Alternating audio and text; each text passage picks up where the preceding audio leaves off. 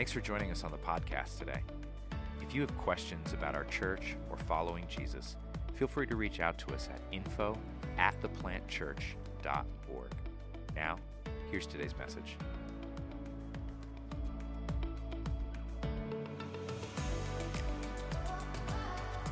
Kathy, you made my day. I could literally cry. So good to see you. So, cool. I don't know if this is a crying service. This is a fun service. It's going to be a different one. So, first of all, what are we doing this summer? We're doing the Summer Party Challenge. Can we get that picture up there? So when we started the plant, we started with 28 people. And God did this amazing miracle. We went from 28 people to 16 people. That was a horrific season of life. Trust me. But the year 2, Omar Nieblas, who's part of our church, who was part of the plant team, we said, people don't know their friends and neighbors. They go to work with people. They don't spend time with people. There's not a lot of opportunity to build relationships with people outside their little circle of friends. So we had prayed, and we gave the plant a challenge. 30 house parties that next year. 12 months. With 28 people, we threw 70 house parties. How awesome is that, right? You can get a little excited. The first service was excited, right? And so here's the problem. Most people do not congregate with their neighbors. If I were to ask you every neighbor on your street, people are lucky if they know 2 of them. What about coworkers? Have you ever spent time outside of work with your coworkers? What about people that you value? So this is not an opportunity to gather with your church friends. This is the challenge that everyone throw a house party. Your pastor is telling you, throw a house party. I'm telling you, you have permission to party this summer. Do I get an aha? There we go, right? I know for Sue and I, we'll be throwing at least 2 of them, one in July, one in August. One's going to be just for our neighborhood. One's going to be for a bunch of our friends that are in the community that don't come to the plant. And our whole goal is that they know we are human. We will cook real good food. We will throw Carole King on in the background. And we will have great music. And we just want people to know that they are loved. So, everybody, do a house party. You get a free bag of s'mores, and you can borrow a fire pit. It's going to be a blast. Now, here's what we're doing this morning. This morning, what we are doing is we're calling it this little 2-week mini-series. We are calling it ReFocus. Why? Because this past year, we have seen some really deep spiritual growth in people. And too often, people kind of like say, man, I needed that sermon again. I needed that sermon again. I needed that sermon again. And so we had talked about as a staff in June, knowing so many people are away and they're going to graduations and there's so much going on in people's lives. I mean, look around, how many people are missing, right? We said, let's relook at a couple of the sermons that people really gravitated to and said, I needed that one. So today's the first one, called ReFocus. Missy Ritter, come on up. We have a testimony this morning. So, let me ask you, what's the one topic people hate to hear about most in church?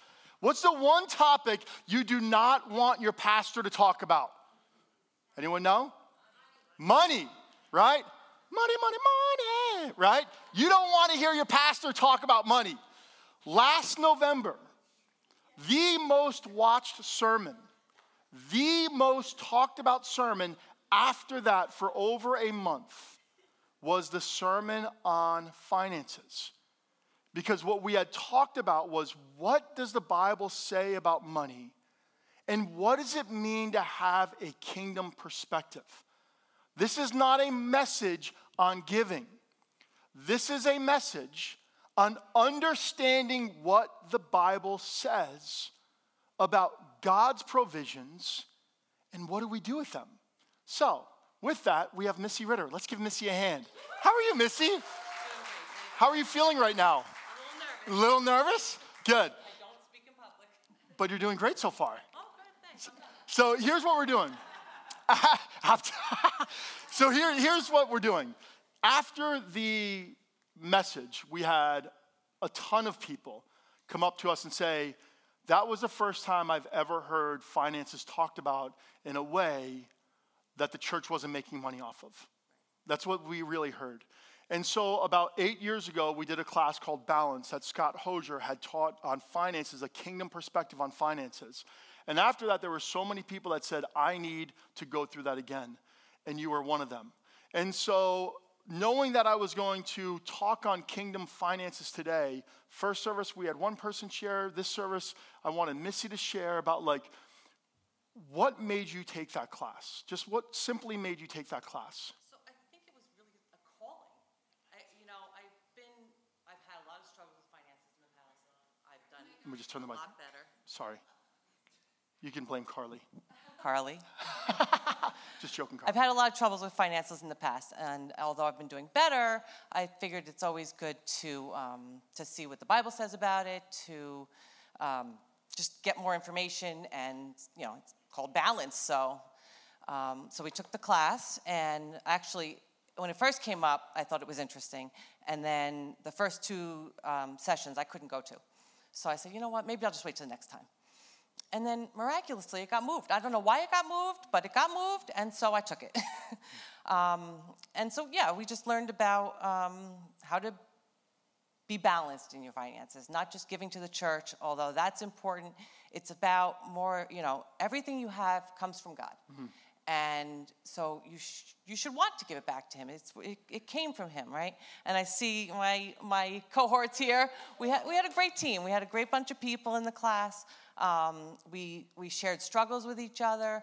We came up with ideas together. We mostly studied what the Bible says about it, and that is that you have to be wise. You are stewards. You're responsible. You're managers of God's money. So it's not, you don't waste it. You don't do with it whatever you feel like doing. I mean, he wants you to enjoy life, absolutely, but don't waste and be generous. Yeah, good. What was the real big takeaway that you say, since then, this is what's changed, this is what's shifted? So I'm paying more attention to where my money's going. Mm-hmm. Every time I make a purchase, I'll say, is this something that's honoring God? Or maybe that's wasteful. Maybe that's not what he intended with this money. And another thing that I've done is try to give more of, I have stuff. I have so much stuff. And Scott talked about that, and we all talked about that, right? And so there are groups on Facebook that you just give your stuff away. So I'm like, well, I haven't touched this in years. Let's give that away. And people love it. People come and they're cleaning out my basement. I mean, it's wonderful. Yep. It's wonderful. So, your junk is someone else's treasure. Definitely. And people fight over it. Right? People get mad about it, and you have to calm them down. But right? But those are two takeaways. Okay. And how do you see this continuing to be played out? Because anytime you do something like this, it's quick, mm-hmm. and you see quick change. Mm-hmm. But how are you going to allow having this mindset, this perception, continue to, as you walk in this, not being a part of this class? That's a tough question. I don't. You just have to keep thinking about it, keep praying about it, keep. Every time I read the verses you'll have this morning, a lot of them were in the class, and I'm like, oh, I remember that one. And so it's just constant reinforcement, I think, is just around you. Okay, good. Would you recommend people taking the class, and why? Without a doubt. I recommend everybody to take it. I'm not married currently. I've been married, and I know that finance is a huge problem in marriages. So I think other people can probably attest to that. So I think this class really helps you to talk about your finances with your partner, and for me to talk about it with my kids and teach my kids the right thing to do and what God says to do, and just show them to be a good example. Awesome, good. Let's pray for Missy. Good job, perfect. You did awesome. Jesus, we ask you for Missy that you would allow her to truly see how faithful you are. God, I pray for just a shift, a spiritual shift, a spiritual change, not only in her perspective of finances, but how you provide more than she could ever hope, dream, or imagine. Would you do that? In your name, amen. Amen. Awesome. Great job. Let's give her a hand again.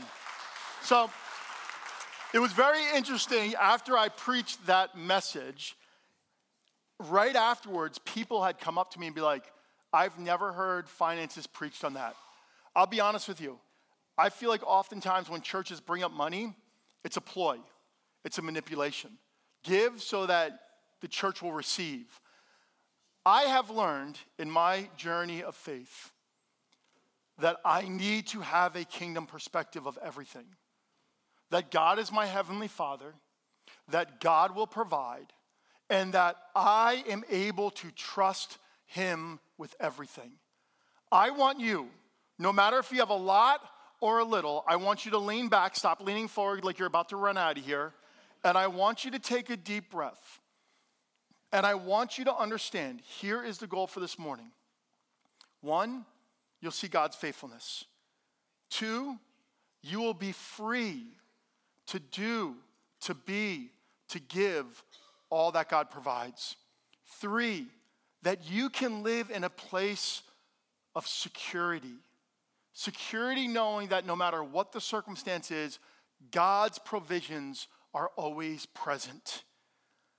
And most importantly, I want you to be able to step back and say, I'm choosing contentment today. Amen? I'm choosing contentment today. Let's just pray for this message. Jesus, thank you for today.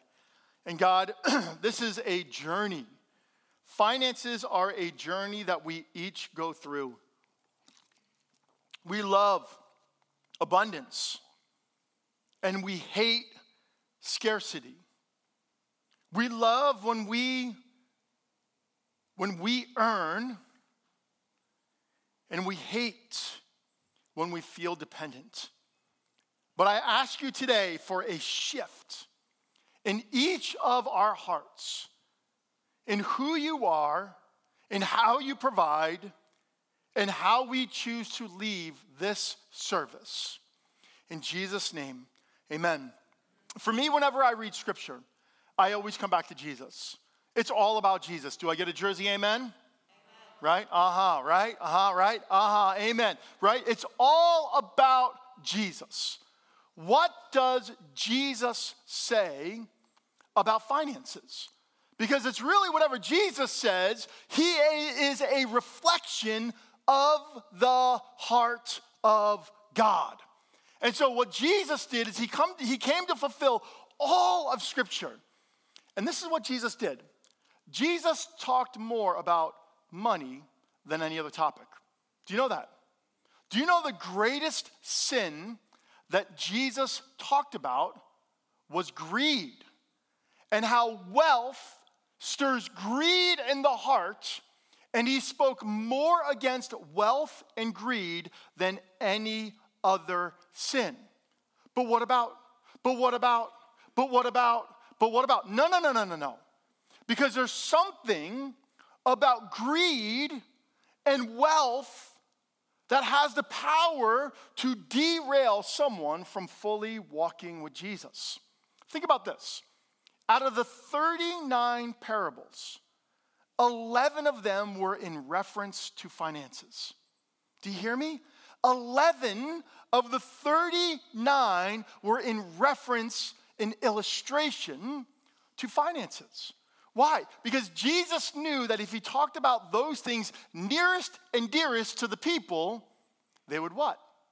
They would listen. And so there's this idea of like, whoa, what's he talking about? Why is he bringing this up? Because he knows that there's certain things that are so close to our heart that he wants to pluck them out so we can experience the freedom that he has for us.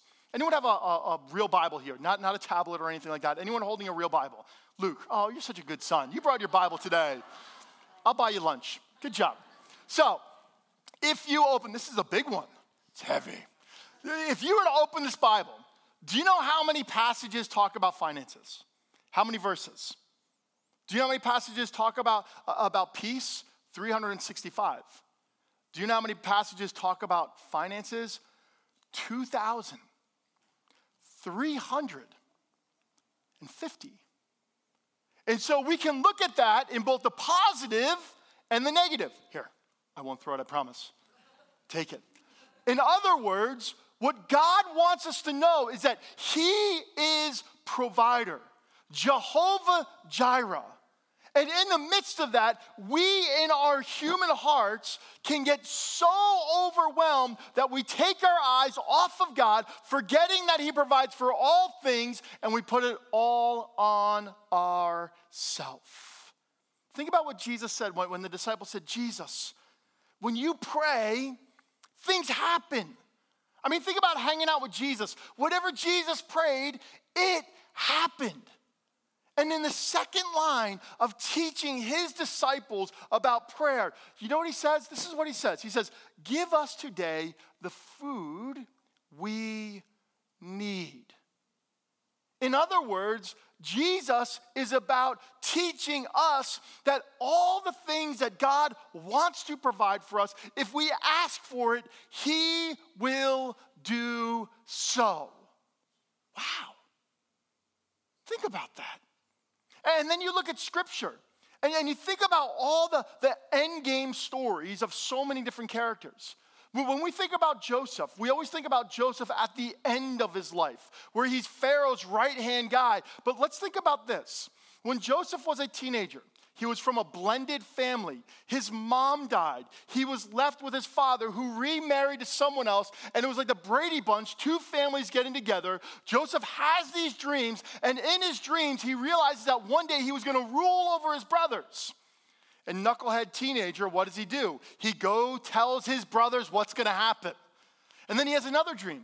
And he tells his brother, like, hey, you guys are doing a lot of good things, but I'm going to be bigger and stronger and more powerful, and one day you will worship me. Well, if you have big brothers and you tell them that, what are they going to do?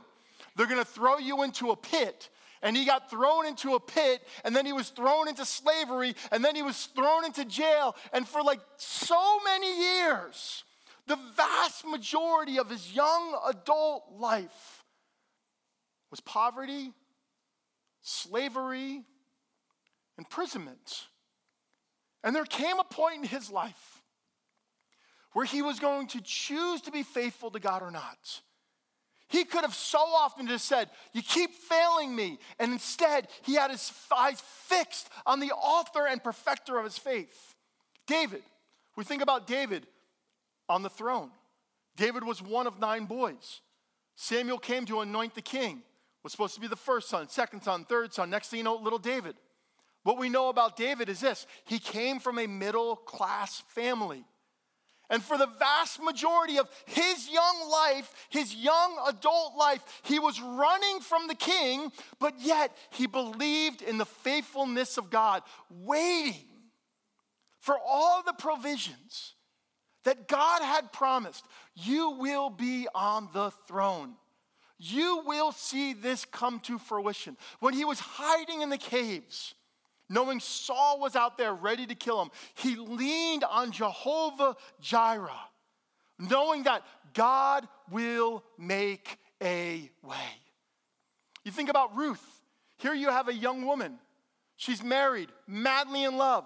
She marries someone who was from a different faith, someone who worshiped the God of the universe. She was from a different faith, but for some reason they married. Next thing you know it, her young husband dies. Just dies out of the blue. And she's like, what do I do now? So her mother-in-law goes, you can go home and be with your family. And she's like, time out. I see how God is so faithful to you. I want to serve you. Because I know serving you, the God of heaven provides for you. And so here you have this young woman who was mourning the loss of her young husband. And God just sets her up. She goes to the field, and Boaz sees her. And all of a sudden, he starts getting the butterflies. And he starts falling in love with her. And he starts providing for her. And guess what? God rescues Ruth. And guess whose lineage came from Ruth? Jesus. Wow. Have we ever sat in our financial tension or in our frustrations and chose God's faithfulness over our circumstances to see how God always provides? What about the widow? Jesus was hanging out outside of the temple. He and his disciples were looking into the temple. And he sees this woman. She's a widow. She was on government finances. Every week she was given 2 little coins, widow's mites. Every week widows got 2 coins. And out of nowhere, no one was around. She walks in and she just places her 2 mites into the offering. And Jesus says, that's faith. He didn't say, that's obedience. He said, that's faith. She gets it. She gets it more than anyone. And you look at all of these different people and you see how God is faithful. And I believe the biggest tension for us is we actually do not believe God is faithful. You see, there's a lie that we have. It's called playing fair. I love telling the story, and I told this last November. This is probably the only part of the sermon that you really remembered. I talked about the first time we played Monopoly together as a family in Vermont. And it was the worst day of my life. My children, who I thought were these little angels, were sneaking money. My daughter, who I thought was a precious little cherubim flying around our house all day long, had like $2,000 in her sock. And I'm like, she needs Jesus. I told Sue, like, what have we created? Who are these children? Look what you've done. And this whole idea, like we really believe like life's a game of Monopoly. You get 500, you get 500, you get 500, you get 500, you get 500. That's not true.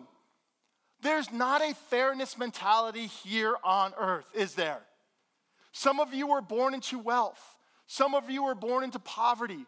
Some of you hardly have to work and you're like King Midas. Whatever you touch turns to what? Gold. For others, you work harder than anyone else in this room, and for some reason, you can never get ahead. Look what Scripture says. Just as the rich rule the poor, so the borrower is servant to the lender. And there's this idea that we battle. And we don't trust God because we live in an entitlement society. Well, if he really loved me, he would fill in the blank. If God really cared, then he'll fill in the blank. So if I can't trust him, how can he trust me? And there's this battle, this inner battle of is who really is God, and does he really provide? Is Jesus true? Is Jesus correct when he says, look at the fields, look at the birds, look at the lilies. You see how God provides for them? And he says this, like a question, how much more does your heavenly Father want to provide for you? You see, this is the society we live in right now. We are so terrified of not living up to the expectations of those around us that our kids go to school and they see kids at a very young age getting iPhones, and they expect it. They want the tablet, the newest thing, and they grow up in this entitlement society, this entitlement culture. And we have to remember that our children are just a reflection of who? Us. And so they grow up in this entitlement society. Think about couples. Couples don't argue about how much they have. They argue about what? How much they don't have. Rather than saying, let's come together, let's figure out what we have and how we need to use it properly. Because if we really sat down and said, what do we have and how do we use it properly to not only survive but begin to live, it doesn't become a fight, it actually becomes a place of connection for deep growth and actually falling in love with one another because you learn to do it together. I mean, think about this. Our country has taught us that debt is healthy. Do you know that? What did they just do during Memorial Day? How many $1 trillion did we just reconsolidate in our government? Anyone know what the number is? Trillions. We didn't keep it where it was. We said, let's just do it one more time. And so for each of us, we have grown up in a card society, a credit card society. And now we go out to dinner, and what do they want to do with our credit cards? They want to charge us what? 3.99. And they haven't told you that. That's why you need to go to MB&G, because they don't charge you the 3.99. little cell for you, MB&G, right? Think about this. But it's true. And so if the people that are leading us, that oversee us, are saying that debt is death, right? Debt is doable, it's manageable, and it's part of your life. What do? We believe the lie. And we become entrapped. And all we do is we get strangled and strangled and strangled and strangled. And it's dangerous. And we've all fallen prey. Do I get an aha? Anyone get yourself in credit card debt? Just me. 4 people, right? Think about that, right? And let's be honest. There is good debt and there's really, really bad debt. But the reality is that we are more involved in bad debt than even thinking, is there anything that is good debt? AKA owning a home that you can afford. So here's what I want to do. I want to give you 5 biblical principles to understanding kingdom finances. Has anything I said already freaked you out? You tracking with me? And I believe right now, before July, this is important because between June and August, it'll be the second most spending time of your year. You know what the first is?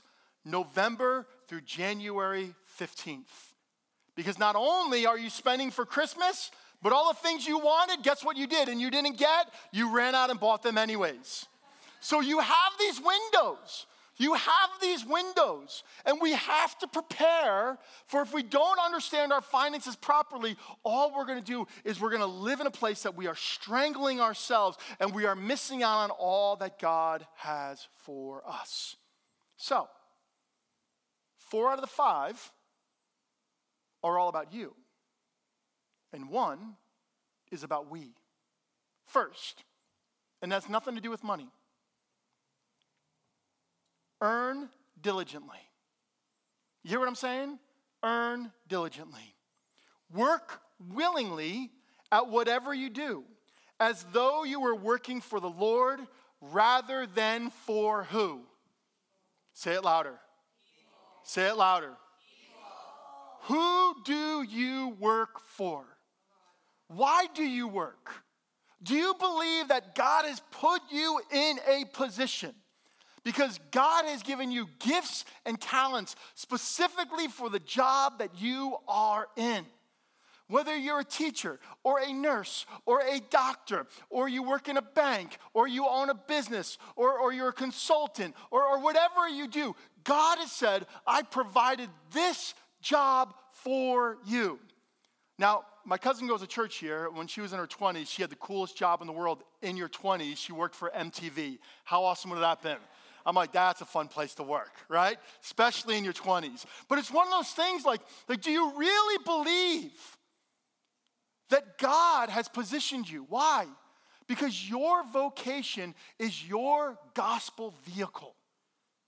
God is putting you in your job. So you get to be the light of Christ. And when you go to work crabby, you do not look like Jesus, or you are a bad representation of Christ. And shame on you. Shame on you. When you go to work, do you go there saying, wow, God has provided, God has me here. There's someone who I am supposed to touch today where their lives are going to be changed for the better. My conversations, my being present is going to shift someone else's life. And so before we ever talk about finances, do you work diligently? Or do you need to confess and say like, God, I'm a really bad employee. I'm a really bad employer. I'm crabby. I do not look like Jesus. I look like Judas, right? Like think about that. Like how do you go to church? How do you go to work? Is church the only place that you smile and you put on this facade? Every day we are sent out to be the church. Work diligently. Work diligently. 2, give generously. Listen to what Paul says. Remember this. A farmer who plants only a few seeds will get a small crop. But the one who plants generously will get a generous crop. But you must each decide in your heart how much to give. And don't give reluctantly or in response to pressure. Do you hear me? Or response to pressure. Do you hear me? I'm letting you off the hook. Or response to pressure. For God loves a person who gives cheerfully. Yes, I believe the tithe is the starting place. That every time God gives me $1, he says, do you trust me? I'm learning. Do I get an uh-huh? Uh-huh. And I've been walking with Jesus for 31 years. Do you trust me? Give back. And for me, when I look at Scripture, I say, I'm giving you 10%. I want you to go do whatever you want for your kingdom, your glory, your honor forever. And we as a couple at a very, very young age, before we got married, we said, this is what we do. And then we do other things. Last year, and I can share this because this was last year, God had told Sue and I, he had said, every month I want you to send a pastor out for dinner. And so every month, Sue and I would pray and talk about who is that pastor who needs to go out to dinner. And I would send them a text. Send me your Venmo account. And he goes, why? Why? Just send me your Venmo account. And we would send them to dinner. We would say, get a babysitter and go to dinner. Because we want to be cheerful givers. I don't want to feel pressure. I want to be able to give in such a way where I'm able to bless not only my Father in how I trust him, but bless others who God puts before me. Do you know what the average Christian gives every year? 2.9%. 2.9%. Really? Do we really know what dependency is? Do we really know what it means that God is Jehovah Jireh? I want to challenge you. This is my challenge. No pressure. And if you think this is pressure, then you don't know me. I want to challenge you to look at how you give. And I want to challenge you to give 2% more. I want to challenge you. I want to challenge you. I want to challenge you next time you have an opportunity to bless someone, smile and give it. I want to challenge you. I have a funniest story. Brandon was a senior in high school. And you remember when you went to those classes and you were given a baby and it has a battery in it and it cries and you got to burp it and change its diaper? Well, Brandon was in that class. And in that class, at the time, his girlfriend in high school was in the same class. And so he and his girlfriend were supposed to take care of this baby. By the time they gave the baby back, there was like four limbs missing and just a head that was like broken in, given back to the teacher. We're like, dude, he's like, can you babysit? I'm like, I'm not babysitting a doll. That's not happening. But he and his girlfriend at the time, one of their first fights they ever got into was budgeting. They had to make a budget. And so he and his girlfriend, they made this whole budget. And Brandon comes to the end and he says, hey, there's a line missing. She's like, what do you mean? He's like, we're about the kingdom. She's like, who's about the kingdom? What kingdom? Our kingdom? No. We're about the kingdom of God. And he added another line. There was yelling, door slamming, screaming. We're like, what the heck's going on? He and his girlfriend were fighting. Do we trust God with our provisions? How awesome is that? How awesome is that? Think about that. Do you give generously? Do you believe like the Israelites? All that you have belongs to God. 1, earn diligently. 2, give generously. 3, save appropriately. Save appropriately. Look what Scripture says. Proverbs 21:20. The wise have wealth and luxury, but fools spend whatever they get. Let me read it in another translation. A wise man saves for the future, but the foolish man spends whatever he gets. Savings is making provisions for tomorrow. Do I get an amen? Savings is making provisions for tomorrow. That way, when you have a rainy day, it feels like rain rather than a tornado. Because what happens is if we do not save appropriately and things happen, money that was set aside to do certain things puts you in a deeper, worse financial dilemma. And so a rainy day turns into a tornado. Rather than saying like, wow, in God's provisions, in doing things right, I'm able to take care of the rainstorms that hit us, the curveballs that get thrown at us. Anyone have plumbing issues this week? Anyone? Anyone's air conditioning break this week? I know there's people in this room whose air conditioning's broke this week. I know that. So what happens if you have not been wise with your finances? It's not taking a step backwards. It's like taking like 12 steps backwards. And you're never, ever able to get out of it. Do you hear what the Bible says? We think the Bible says just give everything to God. No, it talks about trusting God in all things. You need to save for short term and you need to save for long term. Let me give you an example. When our kids were little, it was that season when everyone was going to Disney, right? And I felt the pressure of going to Disney. My kids did not feel the pressure going to Disney. So I came home one day and I said, that's it. She was like, what happened? I said, we're going to Disney. She's like, no, we're not. She's like, how are we going to Disney? I'm like, we got a credit card. She's like, you better not. So I said, trust me on this one. So we sat down the kids and I knew all their friends were going to Disney. I said, here's the deal.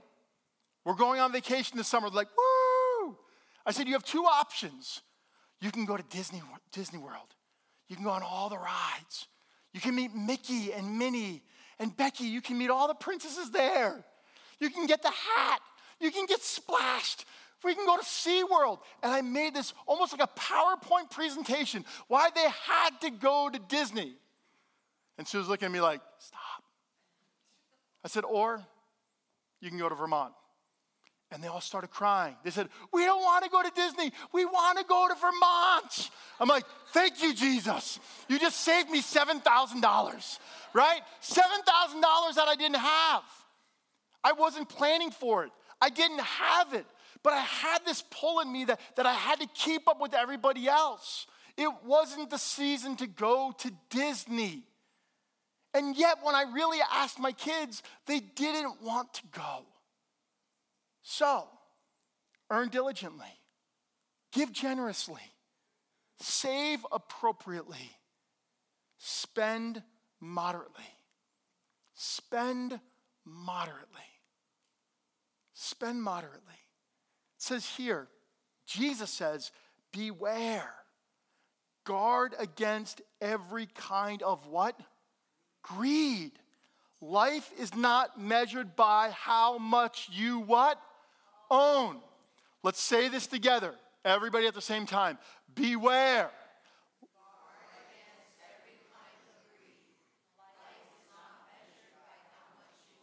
Let's do it again. Beware.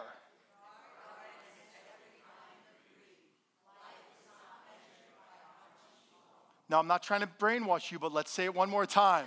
Beware.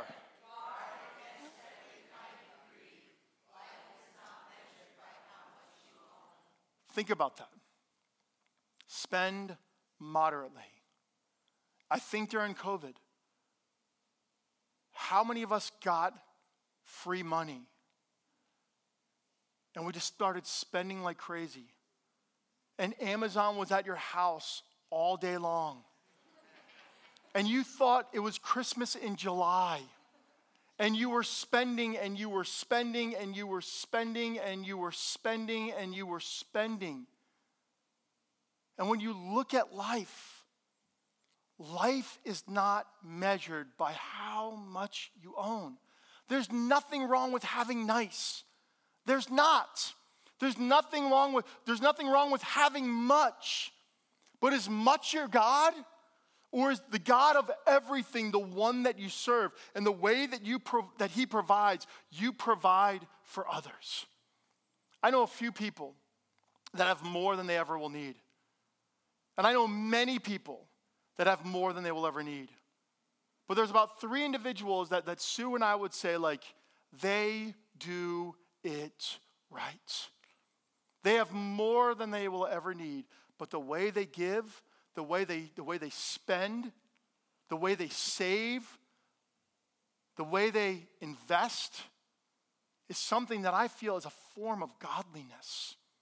Like literally the way that we handle our finances is really a reflection of what we believe to be true about God and ourselves.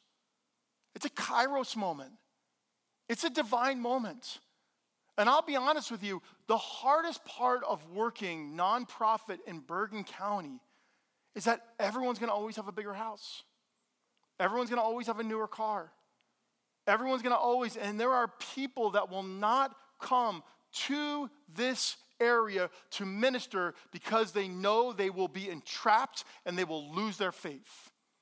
So many ministers, so many nonprofit agencies come to Bergen County and lose because they get caught up in the moment. They get caught up in the moment. And so how do we literally have a perspective? Whether we have a ton, enough, or battle every day, that my life is not measured by what I have. Yes, we love nice things, but nice things don't always for us have to be expensive. And we've had to come to agreement with that. We've had to talk through things. We've had to process through things. We've had to make real decisions, good decisions, what we do, and more importantly, what we don't do. And that's us. But then there's a 5th. Earn diligently, give generously, save appropriately, spend moderately, invest wisely. Ecclesiastes, the wealthiest man on earth at that time, says, but divide your investments among many places, for you do not know what risks might lie ahead. Solomon says this, diversified. Send your money all over the place. Put it in different areas. Be wise. You have to invest wisely because otherwise you are going to get to a point that when it is time that you are no longer able to work, you will have nothing. And then you got to move in with your kids. Think about that.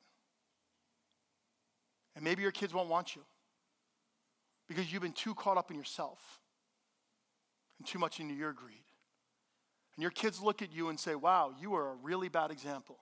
Now you want me to bail you out? We must be wise with our finances. Are you slowly putting money away to your 401k or 403b or whatever you have? Are you thinking long term? Do you believe that God wants you to think long term? Is this refreshing? Is this refreshing to say that this is what Scripture says? My attitude at work should be amazing. I need to have a cheerful heart. I need to spend moderately, save appropriately, invest wisely. Like, think about this. Look at the pie. Look at the pie up there. If you were to really go home, could you start looking at this and saying, this is what I do? Everyone take out your phone. Everyone take out your phone. I want you to take a picture. I want you to take a picture. And I want you to think about, and I want you to go home, and I want you to really, really wrestle through this. How am I? Not in view of the plant, not in view of Rob, but how do I really look at God as Jehovah Jireh? Do I really, really believe it? You see, this is what Jesus says. Jesus says, wherever your treasure is, there the desires of your heart will also be. Think about that. Wherever your treasure is, there the desires of your heart will also be. So you want to know what you desire? You desire what you think about most. You desire what you talk about most. You desire what you spend most of your time in. And you desire what you spend most on. But it begins with what you think about, what you talk about, and how you act on it. And Jesus says, where your heart is, there your treasures also are. And that's hard. It's hard. I have a friend who moved from Kenya to the U.S. And you're thinking like, wow, you got out of there. God saved you. God rescued you. And he came to be a pastor in New Jersey. And I said, man, how much better is it to be in New Jersey? He's like, it's 1,000 times worse. I said, what? He said, it's 1,000 times worse. He said, being a pastor in New Jersey is probably the hardest place to be a pastor anywhere. The greed, the wealth, the trying to just survive is impossible. I'm like, you are in Kenya. He's like, I know. I've had to pray through this. I've had to process this. Think about the pressure that is on each of us. Plant family. If you walk away from here and say, I want to reorient my finances to learn that God is Jehovah Jireh, that is the win for the day. That is the win for today. If you go home and you say, God, today I'm going to realign my desires, I'm going to calculate what I think about, what I talk about, what I invest in, because I want to know that you provide for all things. I want you to read scripture, and I want you to look at the hard stories. Think about Ruth. For all you single parents out there, does God provide? Will he provide? Does he provide? What about you, young person, who are just drowning in debt, but you know that you are trying to do the things of God? Will you trust God just like David did? Or what about you who is in that final chapter of life and you're like, I'm done. I'm unhireable. Can I trust God with all that I have? I hope you walk away today and say, wow, today I'm going to learn that God is my Jehovah Jireh, my provider. And this is not a decision you make. This is a path of holiness that we learn to walk on. It is alignment. It is fighting. It is positioning so that you can allow God to provide for all of your needs according to his riches and his glory. It's important. Parents, you need to be talking to your kids about your finances. Not just finances, but your finances. Invite them into your spiritual journey of God being Jehovah Jireh. And here is my prayer for all of you. This is my purest motive. This is my purest motive. I only pastor, I swear, on everything good and holy about my life, that all I want you to do is learn to follow Jesus wholly. That's all I care about, because God provides for us. God will do what he wants. Yes, he wants to use all of us, but I trust God that all I care is that you are walking with him, that you would know him, and you would be known by him as well. This is what I want from you. 1, experience God's faithfulness as you trust him. I want you to know that God has your back. 2, freedom to go where God wants you to go. Do what he wants you to do and give what he wants you to give. My daughter and son-in-law were told that they could not do what they wanted in another country until they got rid of their debt. They had $55,000 worth of debt. He was a medical technician. She worked at Starbucks. She worked for a nonprofit, and she substitute taught. They paid off $55,000, living in an apartment, taking care of all their needs in 10 months. Because they wanted the freedom to do and be and go wherever God called them.